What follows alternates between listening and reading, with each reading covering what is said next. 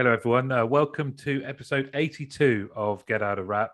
And I'm joined by probably one of the most well-liked and well-known people in the industry. That's Dino Forte, the founder and CEO of Ventrica. I guess that would make you, was it the very first Ventrican? It would. Hi, Martin. Thank you. I guess I was the very first Ventrican, and although there's probably about 1,600 of us now, and growing. So yeah, I'm very proud of that. That's some family you're the head of. Yeah, no, absolutely, and we are a real family. It's funny. People talk about Ventricans, and some people even said to me, you know, it's great that you came up with this name, Ventricans. I said, I never came up with it. I honestly didn't. The staff called themselves Ventricans, and it just went from there. And that's how we're all known nowadays. So it's fantastic. That's even better, really, isn't it? It's more likely to survive than if it's come from the guys and the team within, isn't it? Absolutely. No, it makes me very proud. Yeah, it's just great that the team feel that sort of togetherness, that family and camaraderie, if you like, as well, that convinced them to name themselves Ventricans. So it's fantastic. How are you keeping that? I'm good, thank you. I'm good. Thanks very much for asking. And I have to say, big smile on my face as soon as we started opening this Zoom. For those of you that are just listening, Dino's sporting a Get Out of Rap t-shirt, which is just great. I love that. And by the way, the proceeds of that go to Naomi House and Jack's Place, a children's hospice that the podcast is linked with. They do great work. But Dino, you're wearing it better than I do. Thank you. Do you know what? It really fits well. I was quite shocked. There's a product endorsement. How well it fits. So I'm delighted with it. Really delighted with it. And proceeds to a good cause, of course. Yes, definitely. Thank you. And so let's start with kind of what an 18 months it's been for our industry. How have you kind of viewed that, ridden those waves? How's it been? Yeah, goodness, it's been really challenging for everybody. I think again, whether you're a captive or a BPO, the challenges the industry has faced, particularly with recruitment, is consistent. So it's been very challenging adapting to new ways of working. I think that attracting the right staff and adapting. When I say adapting to new ways of working, we always had a good element of home working, but never to the volume that we had to move to throughout the pandemic. So of course, making sure that we improved our skills academy, recruiting more mental health first aiders to really make sure that our staff are well supported, and there's just a whole bunch of different things that we've had to do, and we have to continually look at what we're doing, and from our onboarding process, from the recruitment process, through to onboarding and engaging with our teams. So it's been a really challenging time, I think, for everybody. I'm sure, and anybody who probably doesn't agree with that wouldn't be being truthful. So yeah, there's a big need to adapt in the last 18 months. But for me now, the biggest driver for me is trying to get our staff and our people back into the business, because that as I mentioned earlier, the camaraderie, the togetherness, the support, the ability to grow and develop is so important. And for me, Martin, not everybody leaves education and says that I necessarily want to be a customer service advisor. Some people do, and some people love that type of role, and others don't. So sometimes people come into the role, and if I look at Ventrica over the years, friendships are made, families have been made. We've got Ventrica babies. So and when you have when you have that remoteness, you can never. No. There's been a lot of talk about this in the industry, of course, but you just can't capture that No.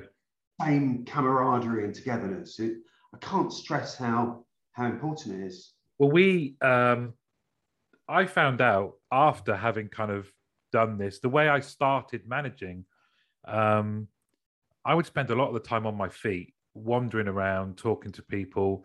And I was really relieved once to read it in a book that it's MBWA, management by wandering around. There's a as long as there's a phrase and an abbreviation for it, it kind of validates what you're doing, right? But I went back to our centre for the first time in over a year for a collaborative sort of meeting, and some of my team were there. I think we're like a lot of places. There's a transient kind of, some people are back and they've never left. Most people are still at home, but there's a sense of coming back for collaborative work or coming back. And like you, I feed off people, and I feed off the energy and the connections that you get from that. And just in saying hello to people, I was walking to the vending machine. I saw a team leader that works for me, and in just a brief chat that kind of, it was pleasantries, it was great. Is that kind of, hey, it's great to actually physically see you again. I found something out that I could help her with that was work related, and that was just in a moment where we were passing each other. Now we have really good routes. We have great communication. We've adapted well to working from home, but I don't think those in the moment questions and answers or discussions and topics happen naturally like this one did. And I just made a note, okay, Joanna, da da da da da. Then when I came back to my desk, I sorted something out for her. And I just think, as well as that kind of vibe, how many more of these things do we miss? Yeah, no, absolutely. For me, it's so important, and it could be seen as somewhat controversial. Dino is saying that actually our business doesn't work unless everybody's in the office. I'm not saying that because there's definitely a way to provide amazing service. We already do it with our remote staff as well. But what I'm saying is that the very heart and soul of a business, the fabric of an organization lays in its people in our industry. And that togetherness and camaraderie and that teamwork and the effort and helping each other and supporting each other, there is just, it's my opinion, but nothing replaces the physical environment. So it's, and I'm not always sure the industry will be truthful about the challenge, because it kind of makes sense to a lot of companies to sort of say, well, it's just great, and it has its place. We will continue as we always have done with a hybrid type of solution, but I want to get our people back. I want to get our family back, and everything that makes Ventricle what it is and has done over the years.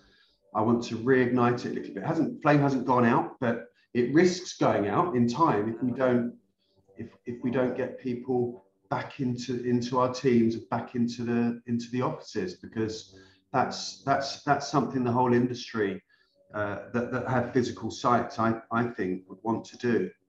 I think these are really good conversations to have, because you touched on something at the start as well about our industry. I don't think it's just our industry, but there's a huge, well, in fact, I think, it's the Great Resignation, it's been coined in the States, about there's far more open positions than ever before. And someone posted the other day on LinkedIn a list of some very well-known companies and just the sheer number of vacancies that they've got. The link to returning to center-based work, and with this position of, like, a lot of our recruiters, aren't they, who own recruitment companies for contact centers, you only go on LinkedIn every day and someone's posting, I've never seen anything like this. It does make you think that when you could get people to see what your center was like, that was a big reason why people would want to come and work for you. or work in the industry, you don't get that same sense of being part of a team, I don't think, when you're sat at home. How do you do? You can do it, but it's teamwork light, it's culture light, isn't it? It is. It's all about the culture, the ethos of the company, the people. I think it almost feels like the world's in this sort of, particularly the Western world, is almost in this malaise. People have become accustomed to getting out of bed and sitting indoors and working indoors, and they don't want to return to normal. But I think it's dangerous. I really do believe that we need to get moving again safely. It has to be done safely and carefully, but it's a vital ingredient for us as an organisation, and I can't stress highly enough the importance of, especially when you're onboarding and training staff, and that sort of what we call that journey to competence, when staff go through Grad Bay and our teams are really learning what they're doing. It's irreplaceable. And as I say, Martin, people will argue that. They'll say, well, that's rubbish, you can do it just as well. I don't know. I think there's something. We had a discussion the other week around, we've got people that haven't only just, same as everyone now, haven't just been onboarded, but have been onboarded, have worked for over a year for companies and never physically seen any of their colleagues or been in the premises for the company that they work in.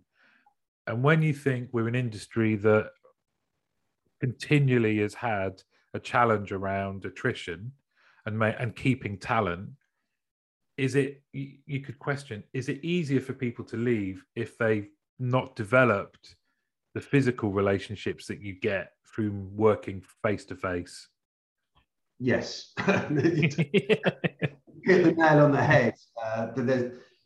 Without that, if an individual has never met their manager face to face other than on video, they've never met their teammates face to face, they've never been in the centre, they've never experienced the culture and the ethos, by definition, there's not that same level of loyalty and commitment.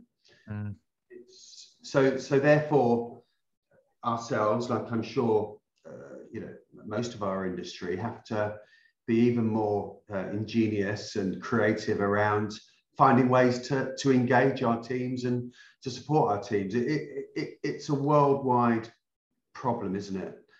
And but I think it's interesting. One of my friends was in Munich a couple of weeks ago, and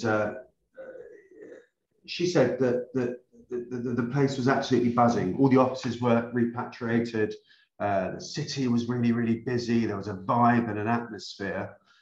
It doesn't feel like we're doing that in the UK. It really doesn't. No. And it makes you wonder, are we going to be left behind? Yes. And that's what I feel is happening, Martin. I really do believe that, where the rest of Europe has been moving on carefully, but we're kind of, it feels like we're being a little left behind. We need to move forward. We need to drive things forward again and get going again. We've got to get on with the world again, with our lives again. So again, it's my deep-rooted feeling, really. I don't think you're alone. I don't think you're alone in that at all. I think you only need to see how excited people get about, I'm going into London, or I'm going back into the office. It's great. It's great. There is this desire, but I think overall we've become more evolved, so that we had to, as an industry, take far more care and attention over people's individual circumstances at scale. We've done a great job. I think it's, you think about how many, you've got 1,600 people at some level. Someone's had to take care about those individuals, what their home setup is like, what their home life is like. And I think we're far more evolved. So as long as we don't lose that, as long as we don't lose that care and amending our policies, but still being consistent and looking after people, you can still have the two. It's not like you're not arguing, you're not making an arbitrary point, are you? It's not back in the contact center or working from home. It's the majority, let's get back. But we're getting them back knowing that people are more safety conscious, that people might need more areas where they can have alone time, you know, because there's people, I think we've gained people into the industry who maybe are, in a cliched way, introverts, that might have been put off by some of that kind of like high-fiving, that buzz. We can still, those people can still be accommodated, but with just more mindfully. So I think there's some real positives. Like you say, though, I'm with you.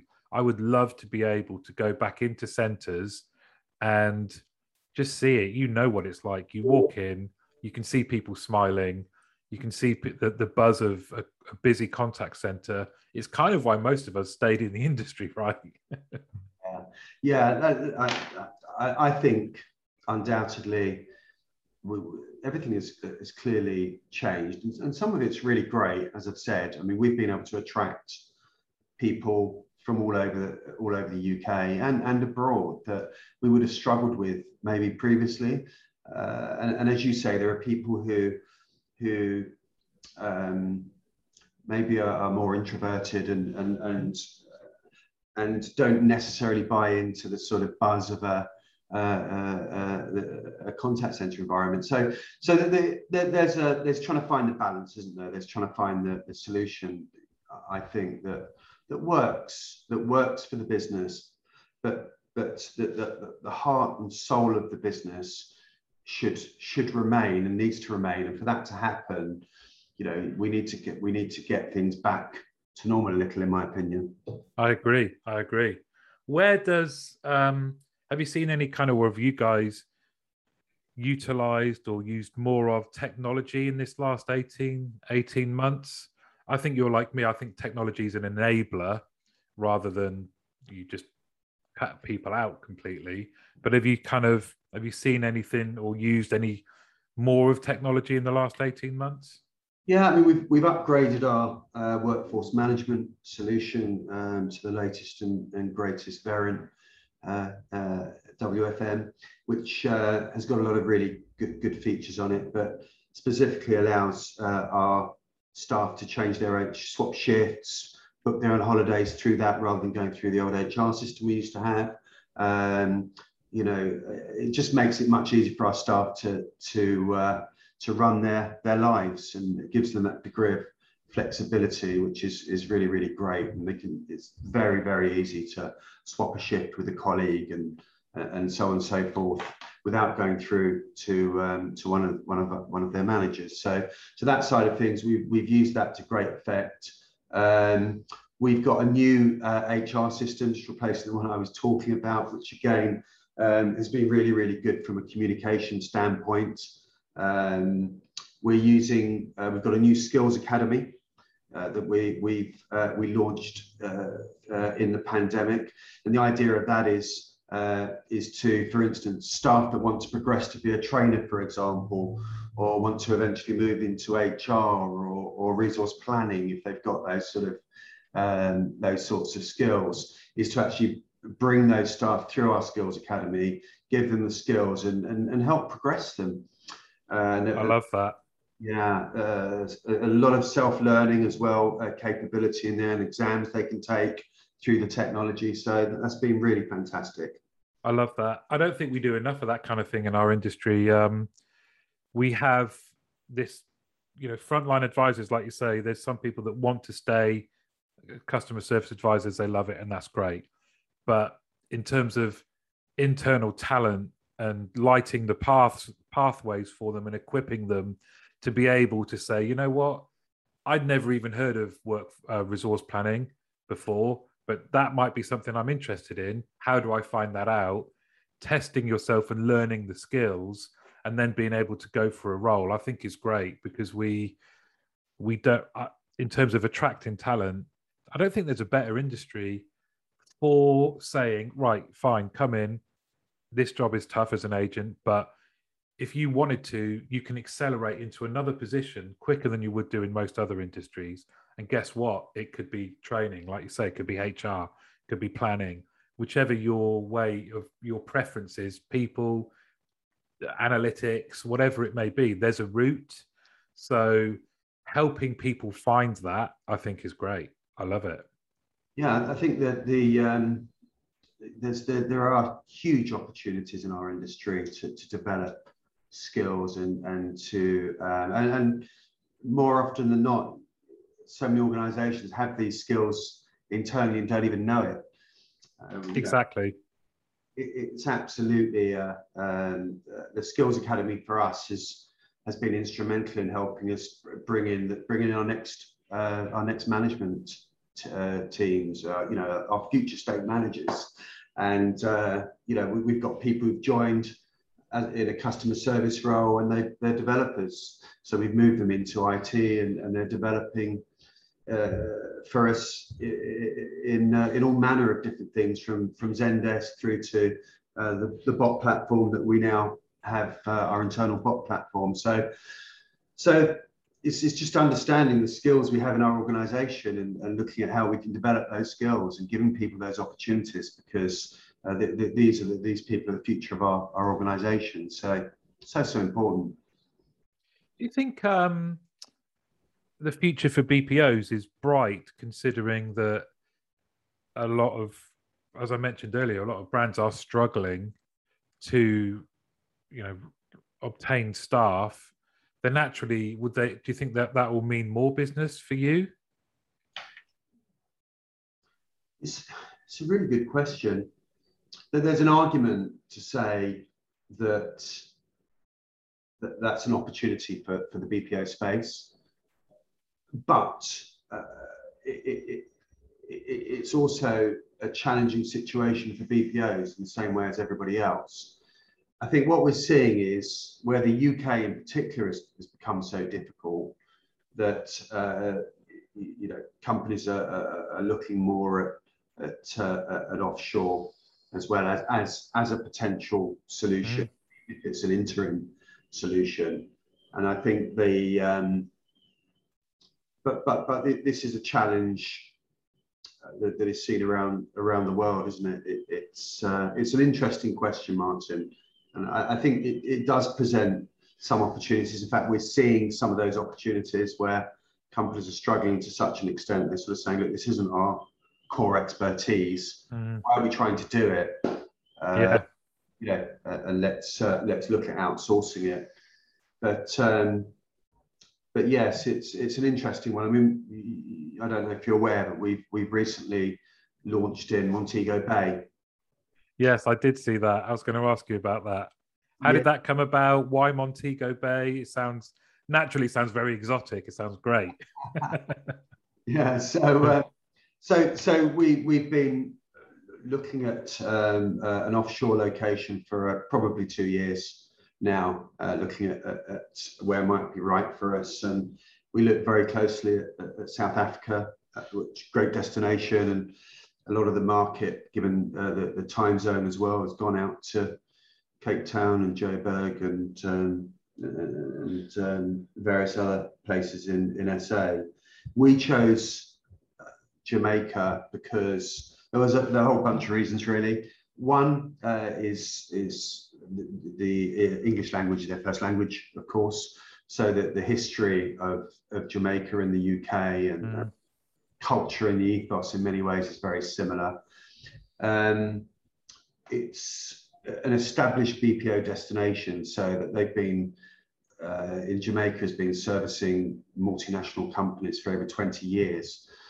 People don't always think of Jamaica as a great BPO destination, but it's a well-established, solid and stable BPO and captive destination for large companies. So it's well-established, fantastic education, Martin. It's their education system is based on the UK, the British education system. So you know, that's really, really important. There's a lot of highly educated people in Jamaica looking for work. So there's that.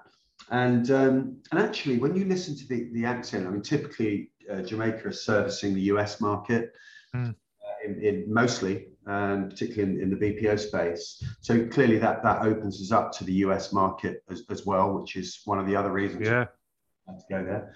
But when you listen to Jamaicans speaking, and when they put their phone voice on, it's a really nice accent. And it's an accent that we here in the UK know and love in many ways, because Jamaicans there's so many Jamaicans in the UK. Yeah. So for us, it's a bit different. It's a bit of a different approach to what a lot of our competitors have done or are doing. But it just felt very, very Ventrica for us. So that's why we chose it. And you know, they had fantastic beaches out there. Really amazing beach. I was there a couple of weeks ago, Martin, and the worst thing was looking out of the window, the hotel window, at this amazing beach and not being able to go on it. Yeah, I don't know what's worse. If you just, I'm looking out. There is a nice there's a small bit of grass, but it's not quite a Montego Bay. But I've learned something then, because I didn't know it was kind of well established. That's really, it's interesting to know that. And it's here's a question. How do you help, or how do you, obviously it can't happen overnight, but one of the first things you mentioned was culture and how important that was. How do the guys over there become Ventricans? Yeah, so it's a good question.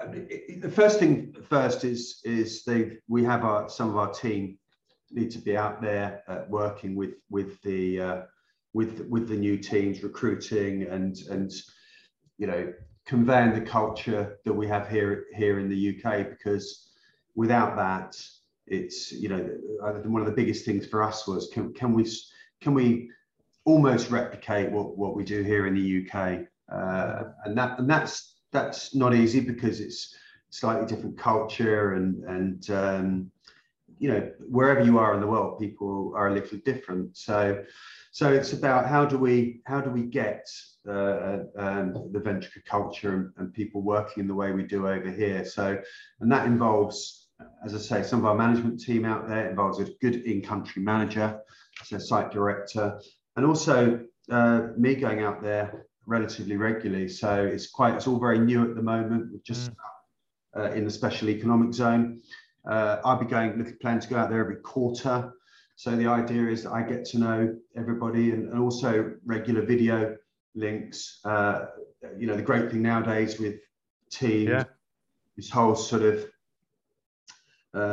everything being up in the cloud, it just means that we can really work together much easier nowadays than could have been possible a few years ago. So it's also about building out the centres so that they look and feel like Ventrica as well. So having that same look and feel, it's really recreating what we're already doing, and that's the strategy and is the ongoing plan, really. I used to work for an American outsourcer, and a large part of their strategy was expanding their geographical footprint, acquisitions, and it led to me going as part of a team to a new contact center in Istanbul in Turkey. And one of the things that stuck with me is, and I'm generalizing a bit to make a point, but it felt like it was they wanted the American owners in the States wanted like a one-way street of knowledge. So it was kind of, this is the way we do it. You have to go out there and teach them the ways. When in fact, even as experienced contact center people, if you had a growth mindset, you learned so much. You touched upon it. Different countries do things in different ways. For me, it felt like we only started to get it right when we appreciated it, it was a two-way street. So yeah, fine. We had to say, here's some of our policies, but not just like enforce them. Say, how might this work? How can what you do make us better that we can actually take back and implement in the UK or in the US? And so I'm a big believer in what you're doing in terms of it can add value across all of your workforce both ways. Definitely, and that's a really interesting point, because it is understanding and that there are things that you can learn from abroad. I think a lot of big companies, and also BPOs, go into new locations, different countries, different territories, and want to move everything to the way it's done in their original location. And it is good to be able to, because even particularly in Jamaica, there's a feeling, or I think a misinterpretation almost, that people are so laid back that they're going backwards. Yeah. The people out there really want to work. They're really keen to work. They want to progress. They're ambitious. They've got so many skills, and it's about adapting some of the things that work in a Jamaican's lifestyle, as opposed to what we expect necessarily over here. But certainly, one of the things that we do have in the UK is a really advanced contact center, customer management industry. It really is, and it is actually the envy of the world, I think. Yeah. I know that sounds like a really big sweeping statement, but oh, I love it. It's so well respected because of the quality of what we do here in the UK. So I think we're exporting more of these ideas into the site in Jamaica, as opposed to importing, but equally taking some of the really good things and not trying to change things that don't need changing, if that makes sense.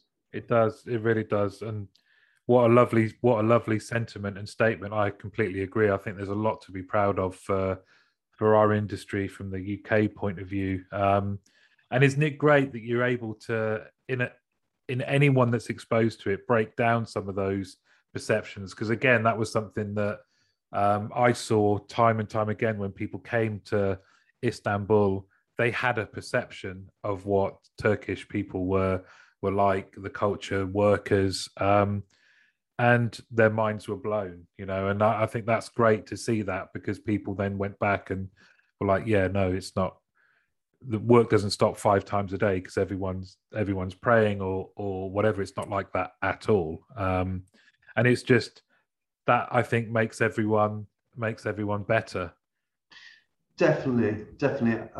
I think the world over, generally people go to work and wanting to do a good job, whether in the UK, the US, Turkey, or Jamaica, and it's the biggest, most fundamental thing for me that is, it doesn't matter where you are in the world, it's about your people, looking after your people. And if you care about your people and you look after them and you genuinely want the best for them, that gets paid back in spades. And you don't, as I said earlier in the conversation, you don't do it because of that, but you do it because you care about people. And it's just that's so important wherever you are. That really comes across, and I know everyone that knows you will say that that's absolutely true. When you started growing Ventrica, and how did you deal with maintaining that care of people as you started to scale? So I think up until we got to probably 500 or 600 staff, it was easier, because being a sort of omnipresent in the centres and able to walk around and say hi to everybody, as I still do today. So really that was easier. In a more in the world we're sort of operating in today, it's more challenging with people working remotely. I'll talk a bit about the things that we're doing, but it was about bringing on board the management team in the early days we grew, and making sure that we were bringing on managers who fundamentally in their, the heart of what they were doing is all about the people. So they had to be really strong people, people person, or people. If I'm saying that, people. So they had to care. We look for people who genuinely are good people. They have a way about them that engage people, because again, there's an old saying, is that, when people leave a business, in many cases, or a lot of the time, could be about their manager rather than the role itself, maybe. Yeah. So it's been about this whole sort of, instilling the ways of doing things, the ways of the importance of our staff. I've always sort of had this, philosophy, and as I said, it comes from the heart, that the most important people in our business are our customer service advisors. They're more important than everyone, Yeah. people in the business, and without them, we don't have a company. So I think we've always instilled that throughout the management team, and that's sort of remained at the heart of what we do. It gets regularly communicated throughout the business. But as we've grown and we live in the world that we do today, we've had to get a little more creative. So we're just actually working on some new videos, so that when we're onboarding new staff, that they get a video from myself, welcome them to the business. From a lot of the senior management team, they get to meet the leadership team, and they get everything they need. So it really makes it easy when they're onboarding to understand what they have to do, when they get helping hands, they get budded up remotely. So there's lots of things we're doing to try and make sure that we engage people in the best way we can, but in a slightly different way for those that are not coming into the office. So yeah, it's more challenging, without doubt.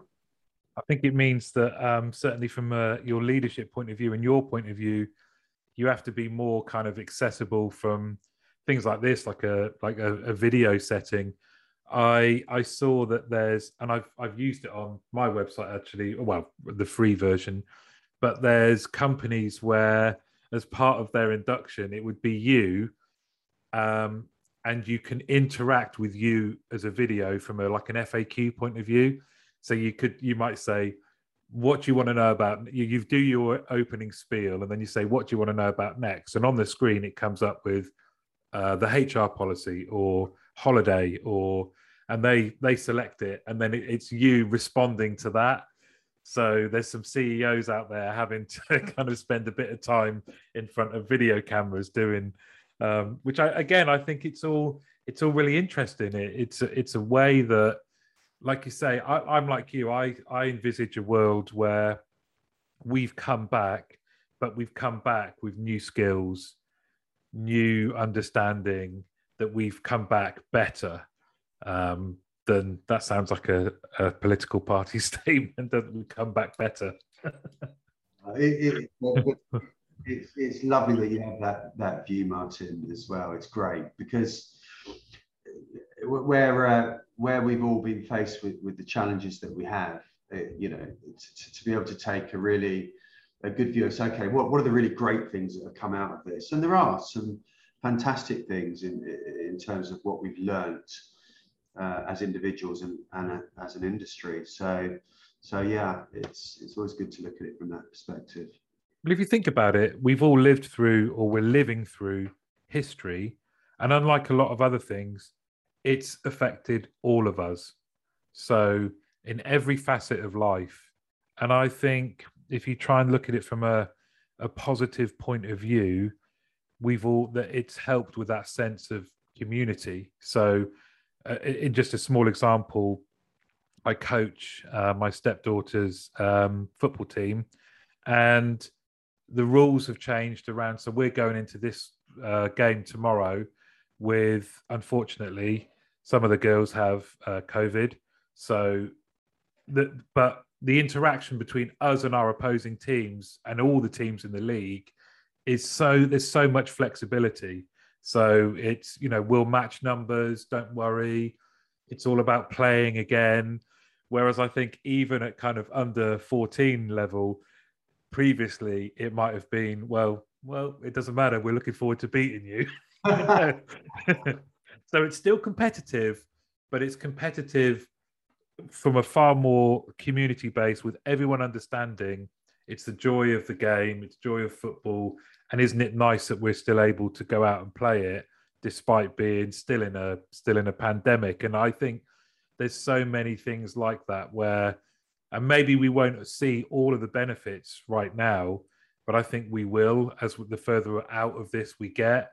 We'll appreciate more that we've all lived through something and been affected by it together. Yeah. I think it's going to be a challenging winter as well, isn't it? Because yes, we're all waiting to see what happens. I'm losing count now of the wave. Is it the third or the potential fourth wave that we all feel could be coming? I really don't know. I lose count of the waves, but I don't know. It kind of feels that we've moved. We kind of felt we were moving forward, didn't it, throughout the summer? And when you look at the numbers, yes, it's coming a little. Well, of course, the first time you came on the podcast, we spoke about your experience of having COVID. Yes.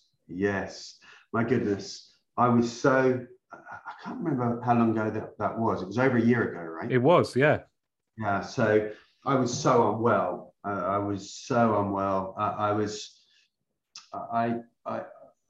tried to. So I was off. I got it right at the beginning in early April, when sort of it was really starting to rear its head. In fact, we'd probably just got the vast majority of our staff home. I think it was the 24th or 25th of March, and then must have been the first week in April I came over feeling really, really ill. And I couldn't work for all of the summer. I was out of Ventrica so between April and October. I tried to come back in October, but I was still had no energy whatsoever. I just couldn't do honestly, Martin, the most basic of things, walk up a staircase, anything even slightly strenuous, I couldn't do it. So the board sort of said, look, Dino, come back in January. And so I took a few more months off and came back in January, and bit by bit, I started feeling okay. And what is it now? End of October. So 10 months since I've been fully back at work. But it's only really been the last 3 months, I would say, where I've been able to go down the gym again, and I'm back to my normal annoying self. Everyone's saying, oh my goodness, Dino's he's back. He's back. It's just back to the way he was. So it's only really been the last 3 months I really felt like my old self again, and that's been a year and a half. So it's mad. Yeah, this long COVID thing. I mean, you truly believe that you're never going to get better, because I've never been ill for more than 2 or 3 days in my life. So when you're ill for that long, it absolutely knocked the stuffing out of me. I just can't explain how bad it was, but I feel really great now. I feel really great. Yeah. Raring to go again. So thankfully, I'm one of the lucky ones. Mentally, how did you cope with that enforced time off? Oh, goodness. That was really difficult, because you know what I'm like. I'm 100 miles an hour, and I want to get things done. People often say to me, slow down. It is the way I am. It was really difficult because, as I've said, when you become ill and you think that that's your life, because you can't think anything else when you just can't do the basics for months and months on end. It was really challenging. It was challenging being away from the people, but I had a board of directors and a senior leadership team who were just fantastic. So they were like, Dino, just get better. just take your time and get better.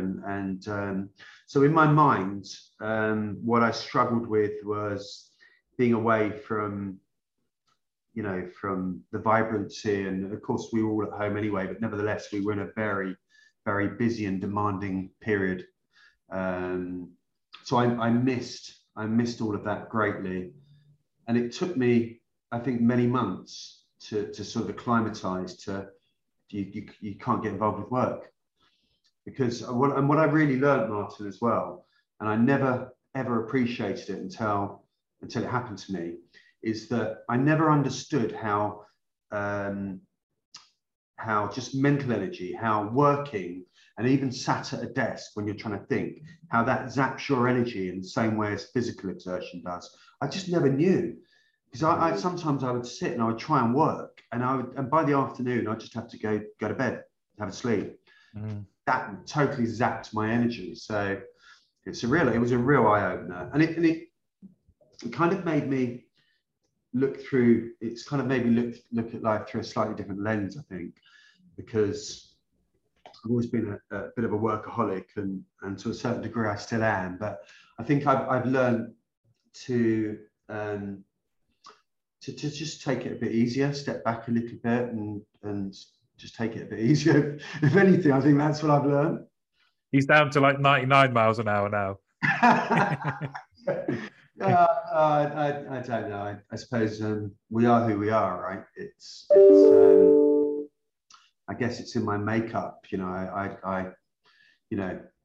But it's something, again, it's something you've overcome, which, how challenging is that for someone who is always on the go, mentally, physically, full of energy, to have that curtailed? That's kind of like the worst thing that could happen to you.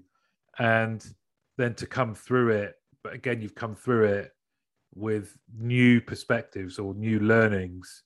And it is fascinating. And I wonder if for our industry, the next big thing for us is going to be around the application of what we know from neuroscience, because you mentioned there the fatigue, the mental fatigue exhibiting itself in the same way physical does.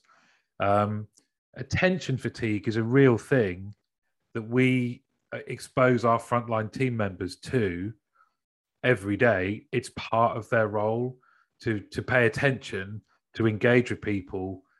It's the equivalent of me doing a podcast all day long, and we all know if you've done the role, it's tough, it's knackering. So little tricks, finding ways of helping people be at their best and maintain their long-term mental and physical health. I think there's so much good happens in our industry, but I still think there's more we can do. And I think that kind of thing is fascinating.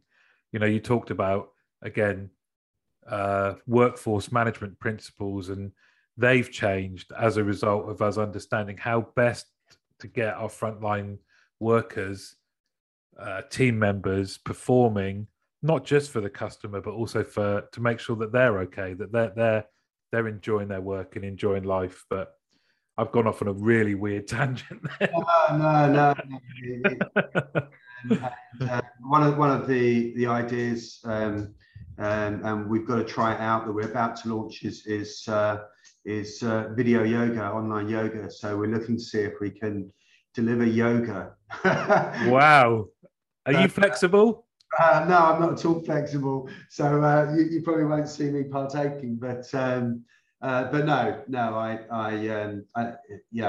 it's, that what I found, particularly now that I'm fit and raring to go, is just sometimes walking away from your screen for a bit, which I know isn't always easy when we're busy as a customer service advisor, but we're really trying to encourage people to get up, walk around, take a break, and make sure you take those breaks, because it makes a big difference, especially absolutely. You get some fresh air as well.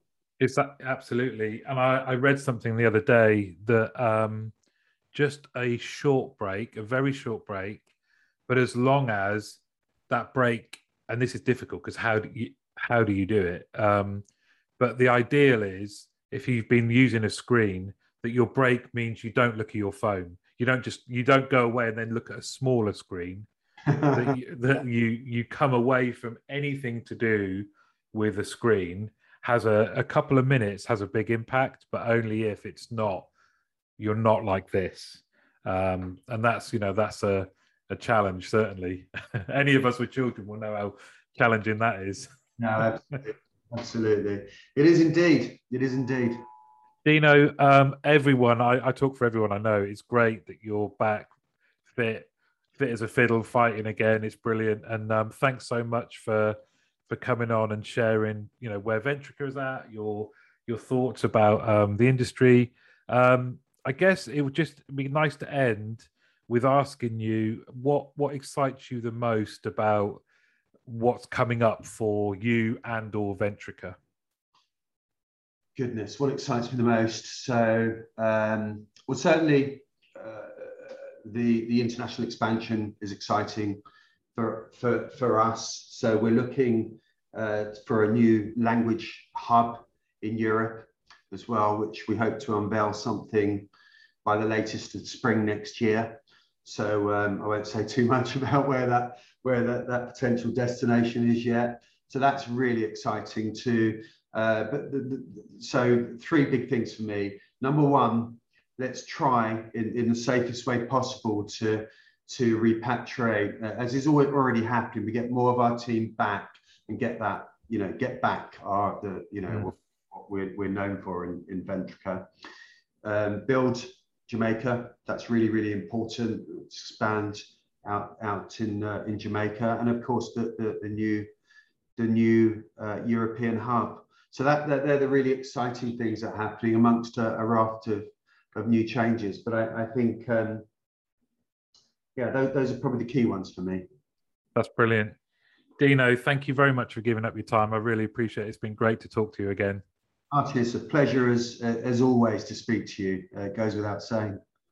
Thanks, mate. Thank you. Take care. See you. You too. Bye-bye. Bye-bye.